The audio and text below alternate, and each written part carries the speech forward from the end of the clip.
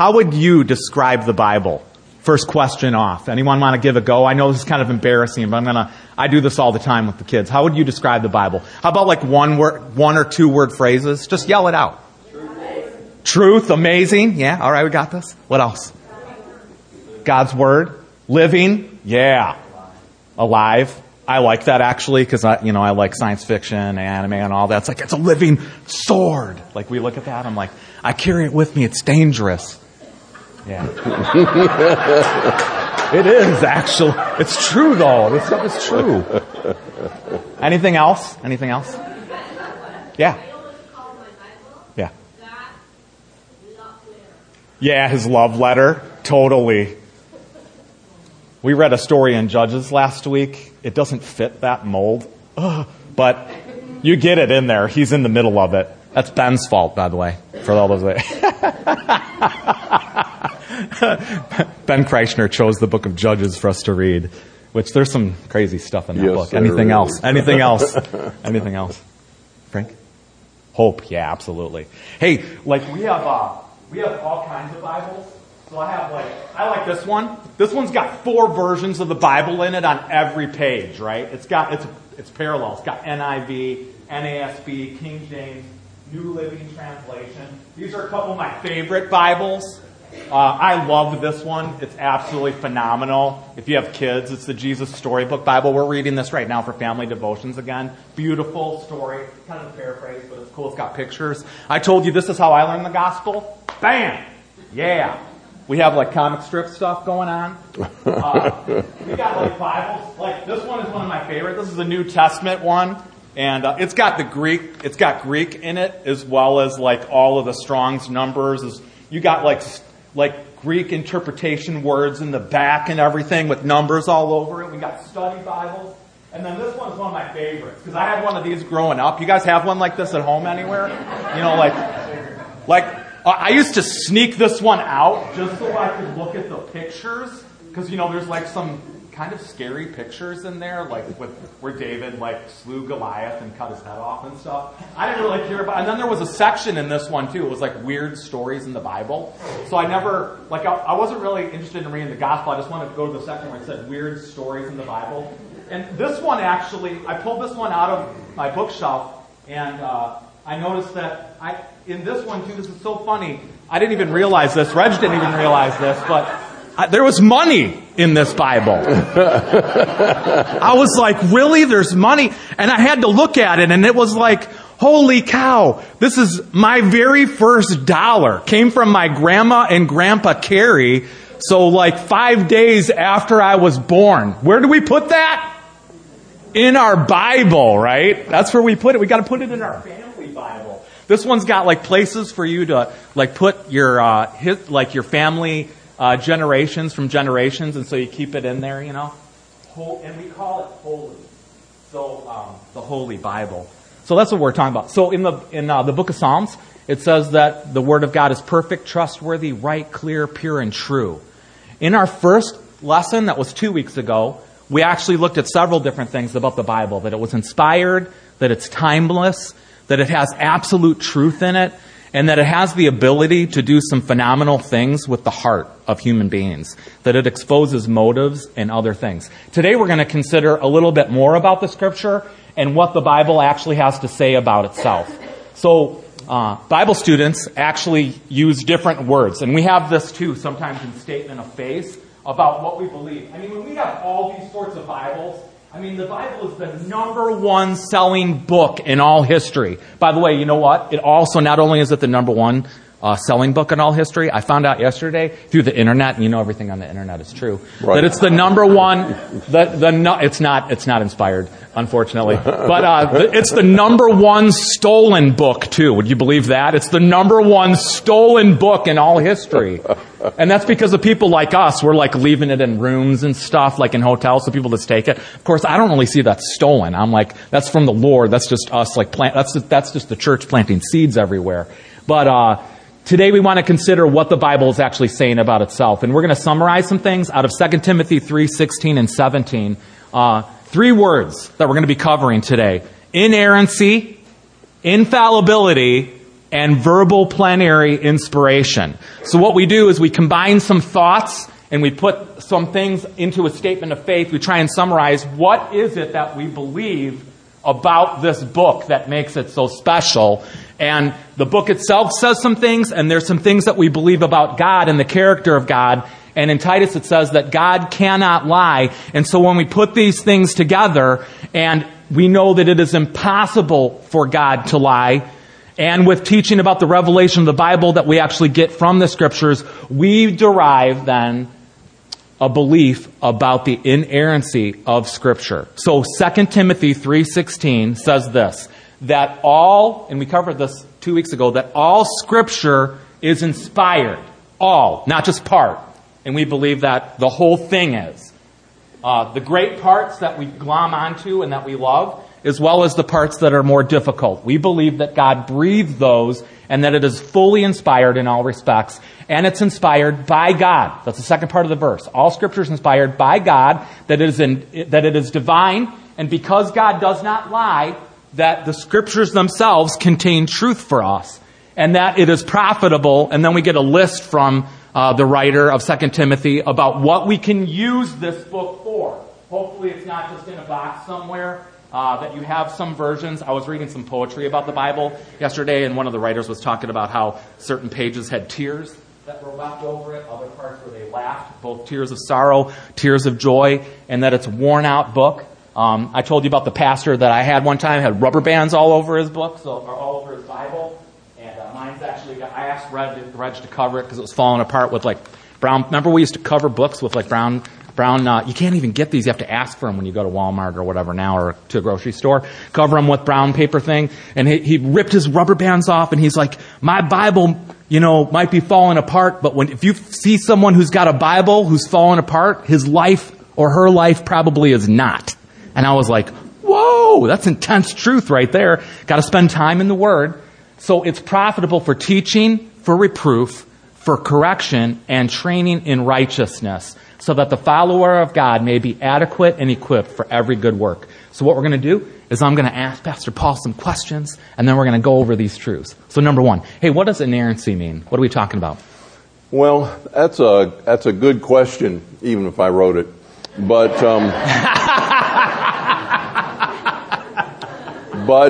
today, there's a lot of discussion and debate about the inerrancy of Scripture.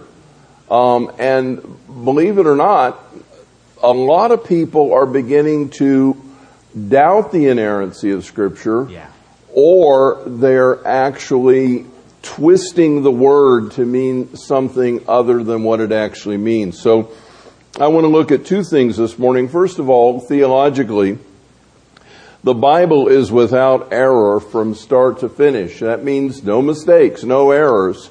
It's not misleading in any of the information that it gives us. Interestingly, Webster's defines inerrancy. I wish some of these graduates that come before us for interviews had just read Webster's, because Webster says it means without error. Inerrancy means without error, without deviation from truth or accuracy. So when we say the Bible is inerrant, we mean there are no errors in it. There are no mistakes. It never deviates from the truth. Therefore, it is completely reliable. So then the next question, because we're gonna continue this. Does inerrancy apply to everything, or is it just spiritual truths? Because there's spiritual truths in the Scriptures, and then there's other things in there too. So does it apply to just the spiritual parts of the text, or all parts of the text? A lot of people today think that the Bible, particularly, I'm going to call them neo-evangelicals, the new evangelicals.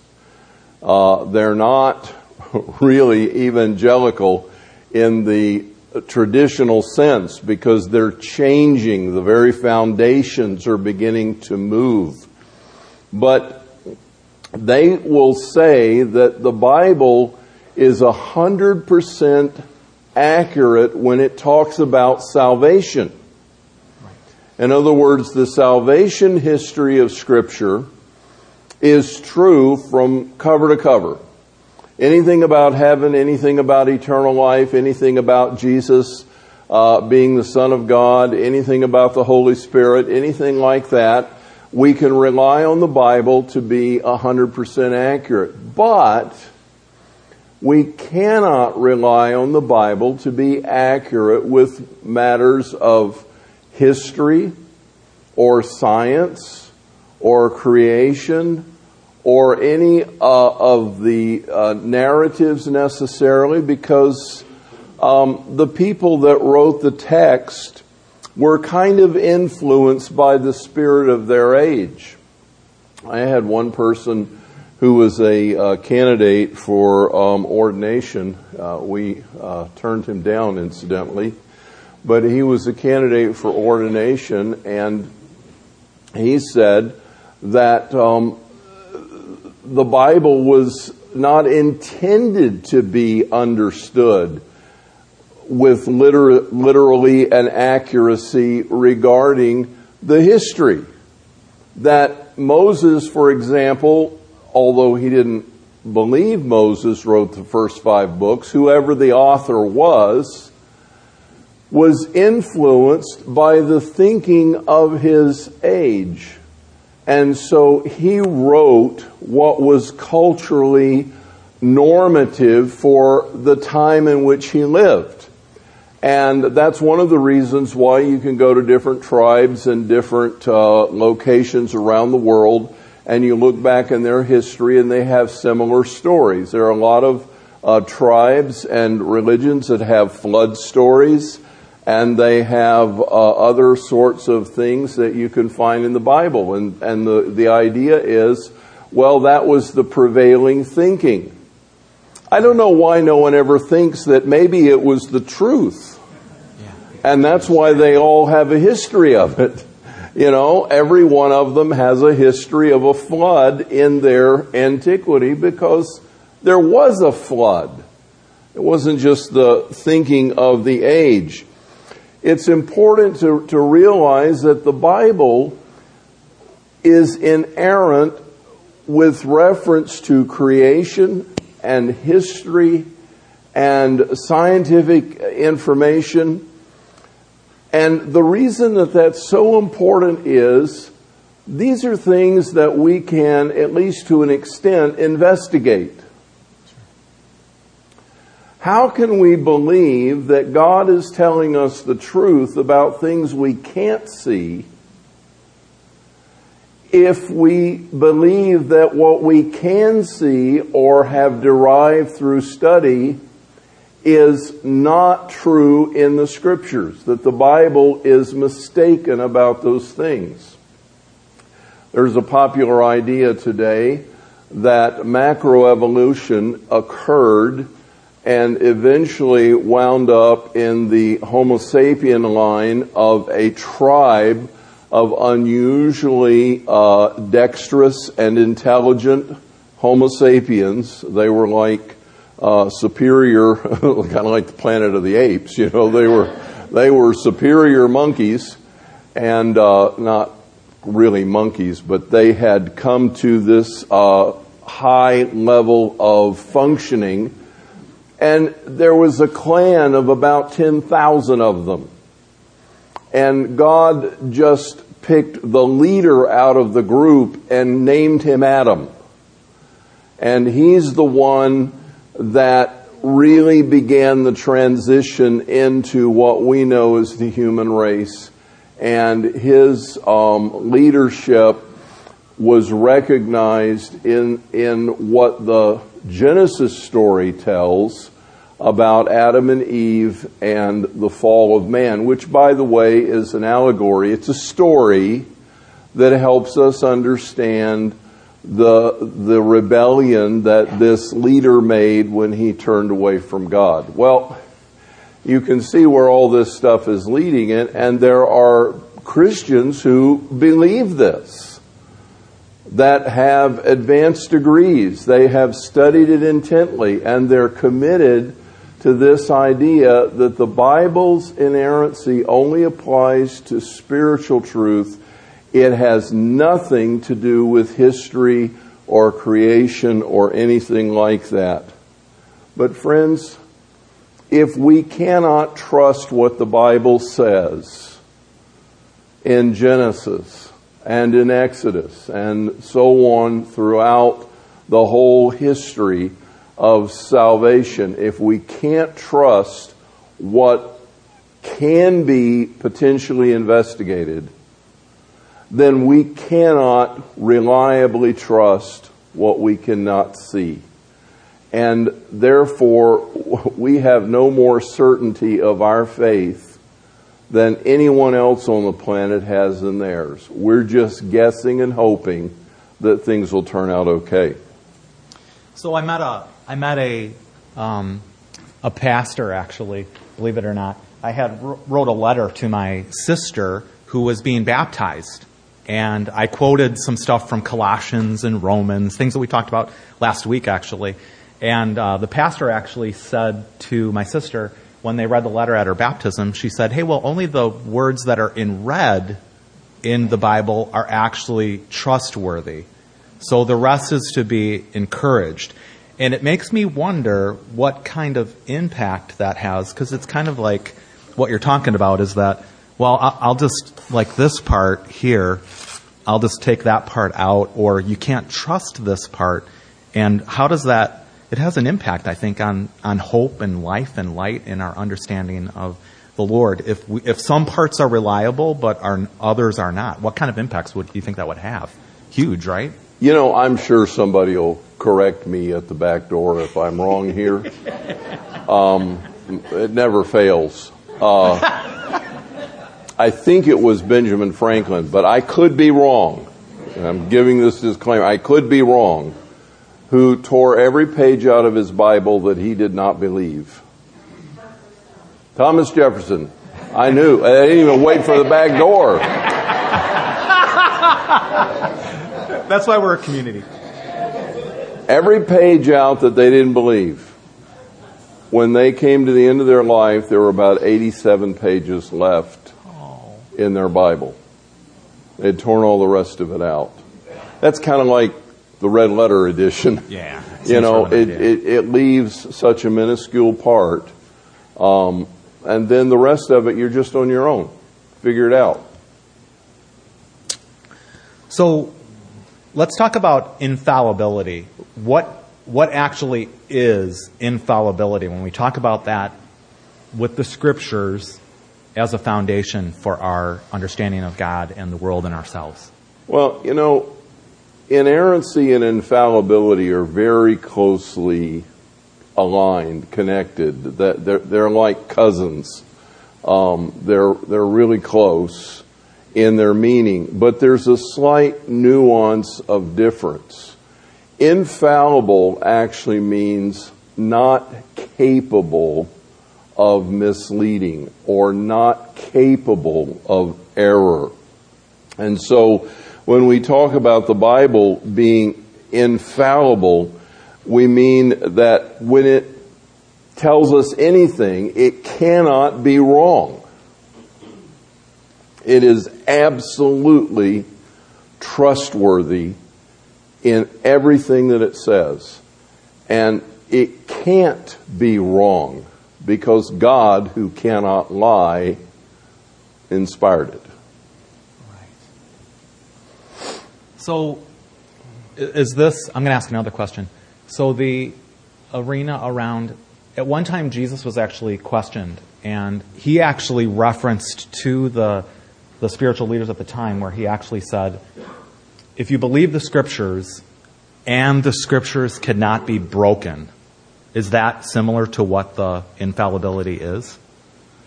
I believe it is. The Scriptures cannot be in any way taken apart. They're a seamless whole.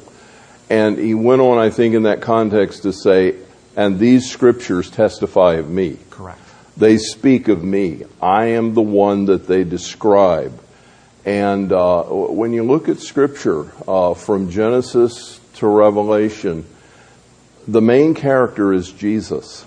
Even in the 39 books of the Old Testament, Jesus is still the main character. It's all about him. And he also said in Matthew 5:18, not one jot or tittle, not one little piece of a letter can pass away until everything has been fulfilled. So we looked at that from Isaiah several weeks ago when we looked at the verse that says, the grass withers, the flower fades, but the word of our God abides or remains forever. So that's interesting because even the texts that we begin to question, when we question its infallibility, attest to, at least historically, the individuals that lived with Jesus, walked with Jesus, saw his miracles, heard his teachings, recorded in part what he believed as a Jewish rabbi about the Old Testament texts that we have, about their unbreakableness. And yet, today, even among followers, it seems like we're questioning even that belief about the text in certain ways. Makes me wonder why we do that. I have some ideas in my own heart about why we do that, but hey, let's talk about verbal plenary inspiration. That's actually it's fun. When I work for the government and I want to make an acronym out of it, what would that be? VPI. It would be, let's talk about VPI for a minute. Verbal plenary inspiration. A lot of really big words there, and although it's probably foundational to what I believe, makes me wonder if someone came up to me on the street and said, hey, explain to me verbal plenary inspiration, if I would be able to quote it as quickly as I could the gospel. But what do you say about it? Good question. Verbal. What does verbal mean? When you're verbal, what are you doing? You're talking, aren't you? You're giving out words. Verbal refers to the words. And this is one of the reasons why we can teach the Bible and preach the Bible expositionally. Because we can take the very words of Scripture and dissect them, as it were, take them apart, dig into them, look at the sentence in which they occur, and come to an understanding of truth by looking at the very words of Scripture. 1 Peter, is it 1 Peter or 2 Peter? 2 Peter 1:21 says that men spoke as they were moved by the Spirit of God. And do you notice the word spoke there? As they wrote the Scriptures, they spoke those words onto the page as they were moved by the Spirit of God. So the very words of Scripture are the words of God. God did not just inspire the concepts and then the writers put them in their own terms, but God actually inspired the very words. Now, I want to make one thing clear, because this is kind of important here. We're not talking about dictation. We're actually talking about a miracle of inspiration. And inspiration, as we've said many times now, means God-breathed. And so depending on who the writer was, for example, the vocabulary and the sentence structure of the Apostle John is very different from the writer of the letter of Hebrews. And Peter writes differently than Mark does. And so when you begin to look at the way the sentences are composed and the vocabularies that are used, you find some differences. And you say, well, how could God have directed the very words of Scripture if the authors come at it from a different viewpoint or a different perspective? And what we're saying is that God did not dictate to them words, but He interposed into their mind and in their heart, using their personality and their vocabulary, the miracle of inspiration, so that what they wrote were the very words of God. And it's interesting to me how when you read the Scriptures, you find that the same, I'm going to use the word concepts now in a good way, you find the same concepts being repeated over and over again, because God is underscoring truth. Right. And just like we have, when we meet as pastors and we talk about it in this community, you know, there's Assembly of God, there's Evangelical Free, there's Presbyterian, there is Christian Missionary Alliance, there's Independent Bible. And we say, why do we have all these churches? You know, we all believe in Jesus Christ as our Lord and Savior. We believe He died for us. Why do we have all these different churches? Why don't we just all get together? Friends, every church has a personality. It has a culture. It's unique. And this church will appeal to some people that the Assembly Church would never attract. And the Evangelical Free Church will appeal to some people that Faith Presbyterian will never attract. In other words, the differences in the churches, in their personality, not in their fundamental beliefs, but in their personality, opens a broader door to people to find Christ and begin to grow in community.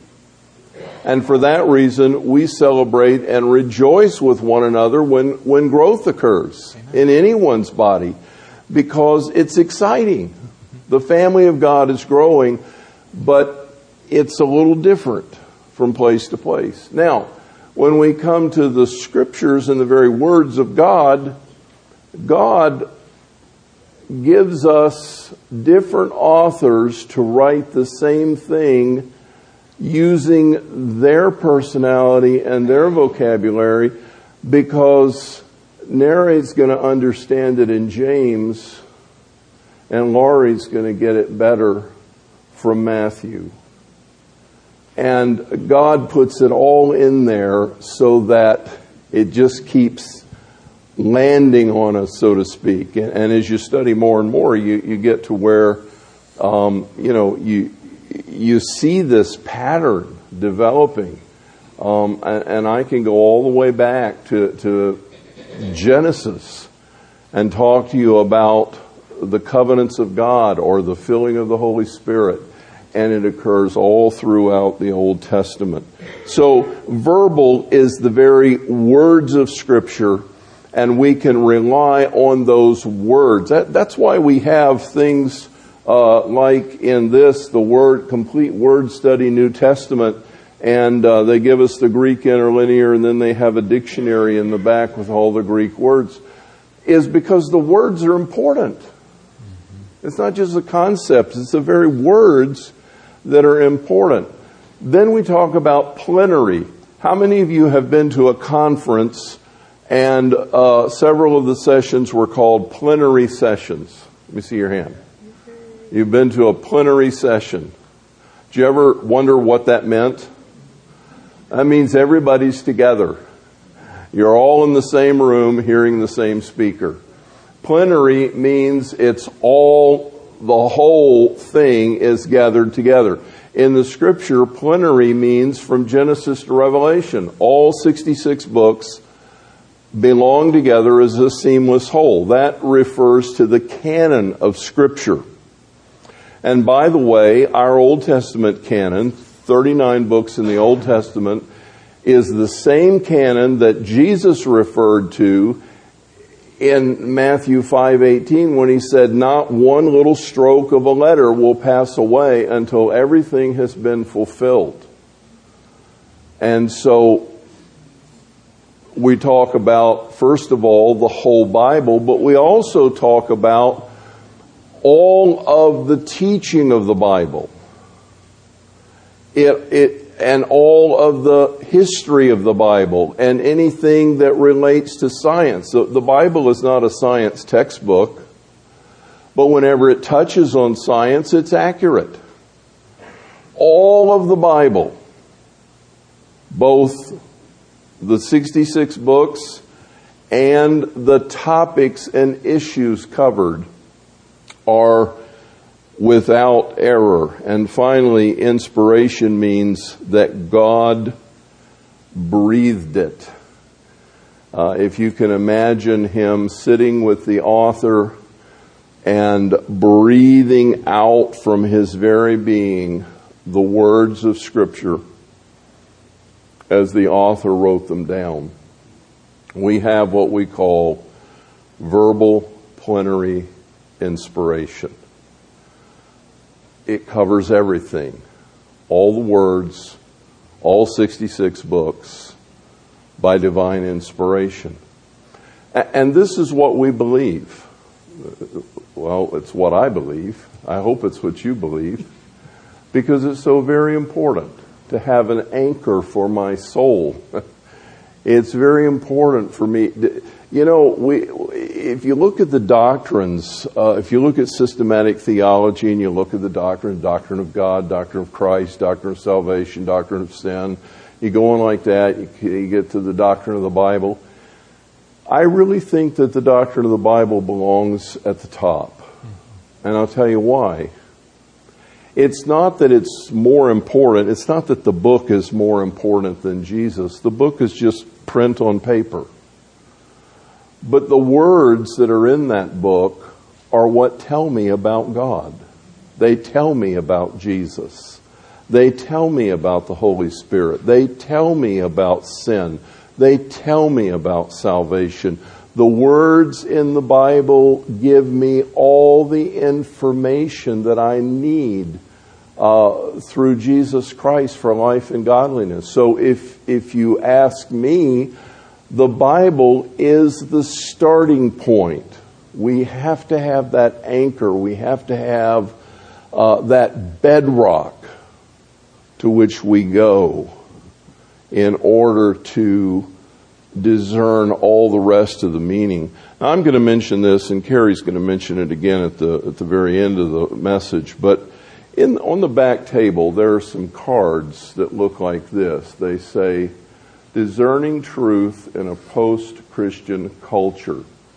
Question for Biblical Consideration." And then it starts out your question. What does the Bible say about? And this is your chance. This is the big one.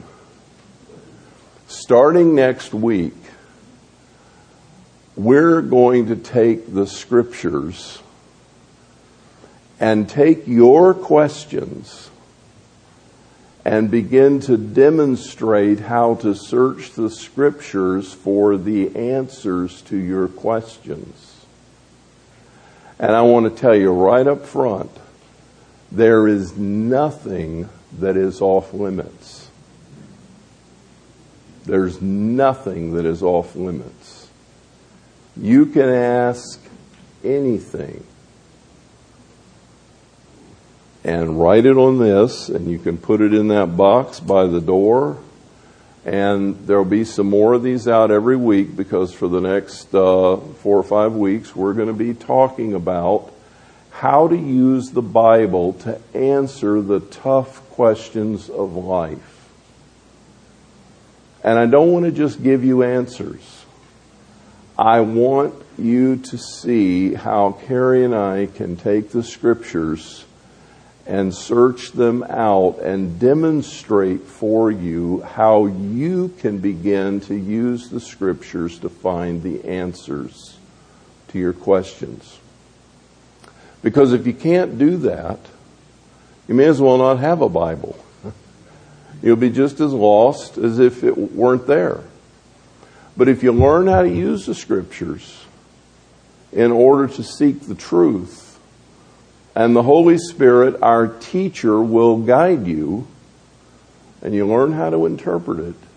You will be able to take any question that comes up in your mind and seek God for the answers. Now, am I naive enough to believe that we're going to answer every question that you ask? No. Sometimes they're pretty tough. Sometimes you have to wait a while and pray over it and study and check it out. But other times it's just a matter of very easily going to the Scripture and beginning to put A with B and B with C and C with D and coming out with the teaching. Why do we say the Bible is without error? Because it was inspired by God. A different verse says God cannot lie. So, you put those two verses together and you have a clear teaching that God, who cannot lie, has inspired the Scriptures. And therefore we can trust them. Well, anything you want to ask, I won't shy away from anything. So, now's your chance. Like I said, this is the big one. Now's your chance. You can ask anything you want to ask. Carrie, why don't you wrap up for us? Yeah. Hey, I know this could be a whole nother message, but I thought maybe just one more question. It's not on the sheet, but I get this one quite regularly. So I have a whole bunch of different Bibles up here. Common Script Bible, Kids Bible, New King James Version, New American Standard. Verbally plenary inspired? I'm a little concerned about the Comic Strip Bible, Carrie. I guess the question is... That's the Peter Pan version. It is, actually. Are our English versions accurate? I mean, are they trustworthy? That's a great question. And I'm glad you asked it because I wanted to answer it earlier, and I forgot. There is something called the autographs. You know what an autograph is? It's when a movie star signs their picture, right? In their own hand. No, the autographs of Scripture are the very books that the authors penned. Paul's letters, the very one Paul wrote. See with what big letters I am writing. Because that was characteristic of his handwriting. So we apply absolute inerrancy only to the autographs. You say, why would you do that? Well, because they were hand copied over hundreds of years. And try as they might, scribes sometimes made mistakes. They didn't mean to, but they did. And you have to keep going back in, that was a bit southern, wasn't it? Y'all going back? If you're from the South, I don't mean to offend you. That's where I grew up. But we have to keep going back in archaeology to keep finding older and older and older manuscripts. And so the translations that we have today, we cannot say are word for word inerrant. But I want to say this. If you were to combine all the texts that have a question mark over them and put them together, the minuscule amount that it would pertain to is probably less than 1%. And none of them in any way affect the major doctrines of Scripture. That's amazing. You know, I may once in a while take a verse and say, no, the Greek says this, and we really ought to understand that. And what I'm trying to say is, if we go back to the Greek, we can get a little better translation than what we have in our English Bibles, because let's face it, folks, and I don't care who the team was, translators have a theological bias, and it creeps into their translation.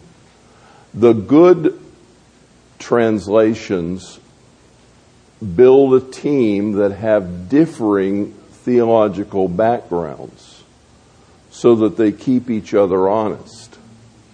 And that works quite well, but it's still not perfect.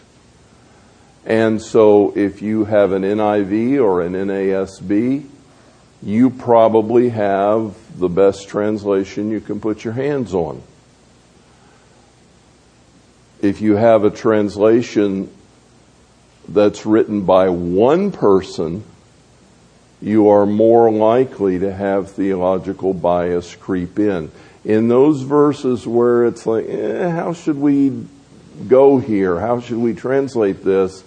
They're going to favor their theological posture. But understand this, that the Bible is so accurate and so good that the percentage of difference is minuscule. In fact, when the Dead Sea Scrolls were discovered and the book of Isaiah was uncovered in the Dead Sea find, the oldest Hebrew manuscript that we had reliably since then was about 900 AD, the Masoretic text. And here's what's interesting about that. Those Hebrew scribes, bless their heart, once they copied the scriptures over because the scroll was worn out, they burned it. Oh no. Holy. They burned it. So, because they did not want it to get corrupted by getting holes in it and stuff and misleading people. So we have 900 years between the Dead Sea Scrolls, the Masoretic text, and what do you think the difference is in Isaiah? It's virtually identical. That's awesome. It's virtually identical. In fact, one of my professors told the story one day that the scribes, the Hebrew scribes, in Jesus' day used to play a game. They would take a sharpened fishbone like a needle, and in a rolled up scroll they would press the needle into it. And then they would pass it around, and the challenge was, guess by looking at the depth and the position, guess what the last letter it indents is. And nobody plays games that you can't win. They played the game because they knew the text that well.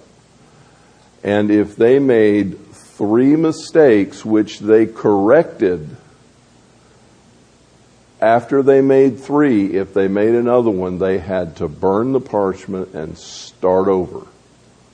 They were only permitted 3 corrected errors.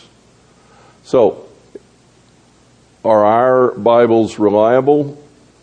Yes, they're reliable. Were the autographs completely without error? Yes, they were. And our Bibles today are so close that nothing you read will mislead you from the truth that God wants to communicate. That's awesome. That's just crazy, because I remember in kindergarten we used to play that telephone game, where you like sit in a circle and then the teacher says something and then you have to whisper it, and you pass it around the circle, and then it's fun to find out what in the end, this is what was said, and this is what in the end actually comes out, and they're not even really close. The fact that happens with the scriptural text is a miracle in and of itself. So, the Bible, inerrant, infallible, verbally, plenary, inspired. In summary, God is so passionate about His relationship with us, with humanity, that He has personally, we believe, and miraculously provided the inspiration of His Word He supervised its transmission into a written medium and repeatedly reinforced its reliability so that those who have their eyes open and their hearts open may believe in it with assurance, conviction, passion, and with a trust-filled, hope-filled heart. Nations have rejected these letters. Tyrants have tried to destroy them and put them out because they are an affront to some forms of leadership. Heretics have tried to distort the truth, and yet the Word of God continues to remain in its state. It's not good to fight against something that in and of itself says that the world and the heavens and the earth are going to pass away before these words pass away. We have something that's trustworthy.